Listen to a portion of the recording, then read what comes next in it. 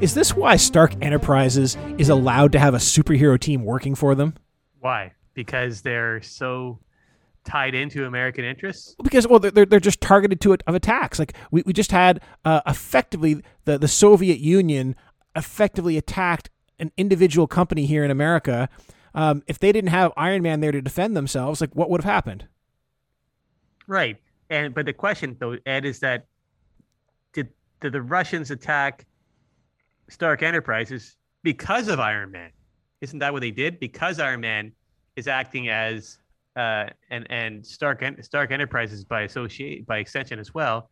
It's just an extension of the American government and American interests. Well, Isn't yes. that what happened? Okay, so clearly Stark Enterprise is tied to the American interest, right? Like, as far as I know, they're basically a weapons manufacturer, and they have one client, right? They're making weapons for the American. Maybe they do it for overall NATO, and they supply England and France and stuff as well. But effectively, they're basically making weapons for America.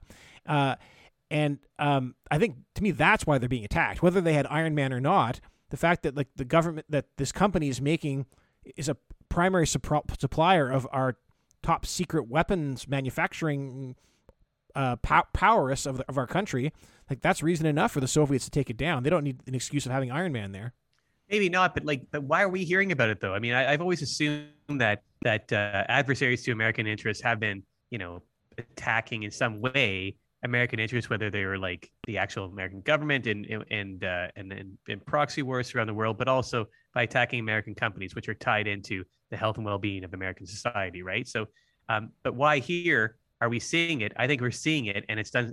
The attack was in such a public and flamboyant way, and flamboyant being that the Russians seem to have some kind of superpowered suit similar to Iron Man's suit that they took over to fight against Iron Man. And that's the most I think dramatic way of doing it. That suit was the Crimson Dynamo suit. That was a suit that that came here.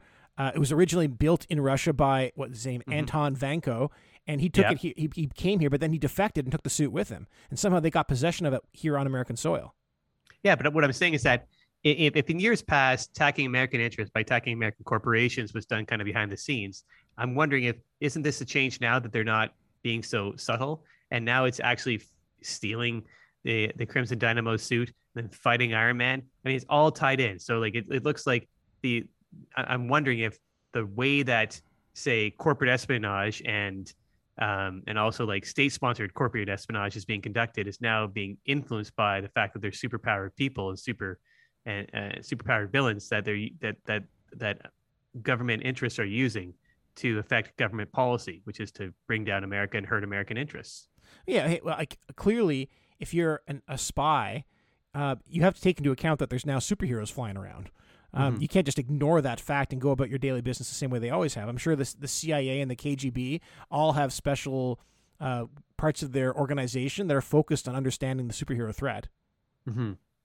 Yeah, they do, and but it's just that it's when you see how it's happening right now. You and I earlier in our show, we talked about how American aligned superheroes were helping American interests abroad, and you and I talked about how that was great for America, and now we're seeing it here in America, how American enemies and adversaries are actually interfering with American companies and advancing, say in this scenario, Russian interests on our soil. And it seems like we're in a what's good for the goose is good for the gander kind of scenario where we're in a a less safe world.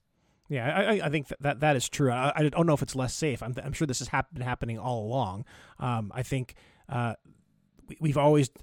I think every nation state who uses spies, isn't that the kind of the feeling that the trope is that like the deniability. If you get caught, the government will deny your involvement, and I think that's what's happened here, right? These two. What I think clearly Soviet spies who came in, tried to set off bombs and blow up the Stark Enterprises. They were stopped by Iron Man and by Vanko as well. And now one of them has been killed. One of them is at large. But the Soviets are now denying that they took any part of it. That these people acted of their own accords through some criminal organization to try to take down Stark Enterprises, and the Soviets themselves were oblivious to the whole thing. Right, and America has said that before when, say, Thor was over, I think in Scandinavia, and and In affecting India. American interests. Was it India? Oh, I right, think in it was India. India. Yeah, Right, yeah. and various American superheroes who have actually done things that advance American interests, and the American government had plausible deniability. So now we're seeing the Russians are doing it realistically, because I think that the Russians were obviously interested in what the Russian spies that you suggest were doing here, because it would help America, because hurting Stark Enterprises hurts America. Yeah, clearly. I think there's two possibilities. One is that the Soviet government was definitely involved. The KGB sent these two agents over here to do this stuff, and they're just denying the whole thing. And I think that's entirely possible.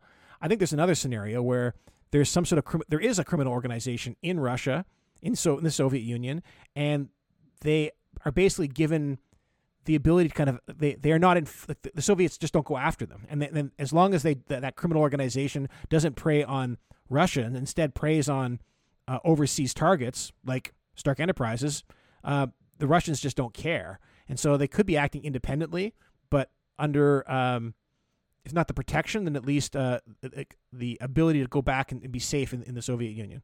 The tacit approval of the Tacit Russian approval. government. That's I always look to you for those vocabulary words. I like that. Well, that's what it is. And so, because the Russians are encouraging of this behavior because it harms their enemy, America.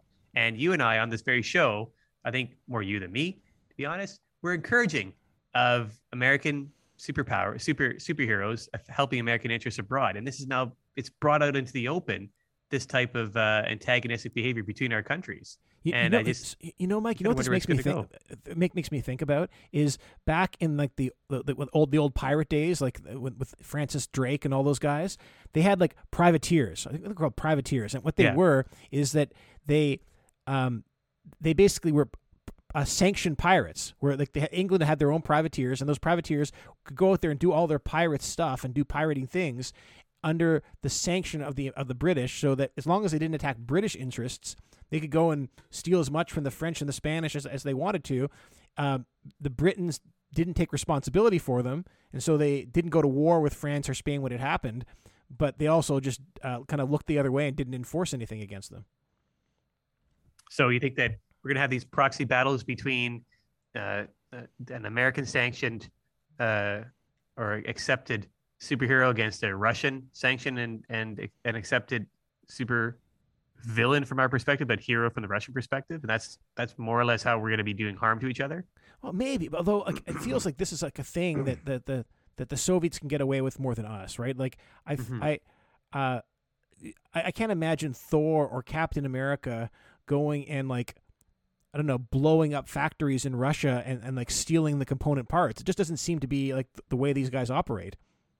These guys, but what happens when there's other, say, the next generation of American superheroes who may not be as I suppose idealistically inclined as these superheroes that we've seen? Yeah, maybe, right? Maybe we call those the supervillains. Maybe take Dr. Otto Octavius and say, hey, instead of you committing your crimes over here, why don't we just give you like kind of a little bit of leeway? Don't put you in jail, and as long as you go and try to take over the world in Moscow instead of New York, we'll kind of look the other way. So it's just redirecting the harmful potential of these supervillains towards our enemies. I can't see that going bad at all, Ed. we talked about this recidivism problem, and these guys going back and committing crimes. We can't reform them. Well, if you can't reform them, at least target them in the right direction. Well, I wouldn't be the guy to promote that plan, but stranger things have happened, Ed. Who knows what's going to happen with American policy, the new policy. Send your trash overseas to help you out. I don't know. Hey, before we wrap up today, I want to talk a little bit about Anton Vanko himself. And so he was a Soviet agent. He came over here to do exactly what these guys did, and he turned on them. He turned on the Soviets. He came and joined us. He joined Stark Enterprises and was working towards building the weapons for America. And during this attack, he sacrificed himself to save us.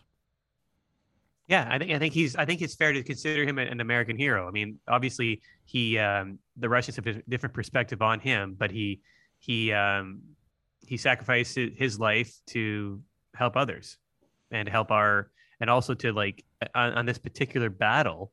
I believe he helps to save Iron Man, is another true American hero. So it's somebody who I think should be honored, and we shouldn't forget. We should build a statue for this guy. Yeah, a pink statue like the Crimson Dynamo.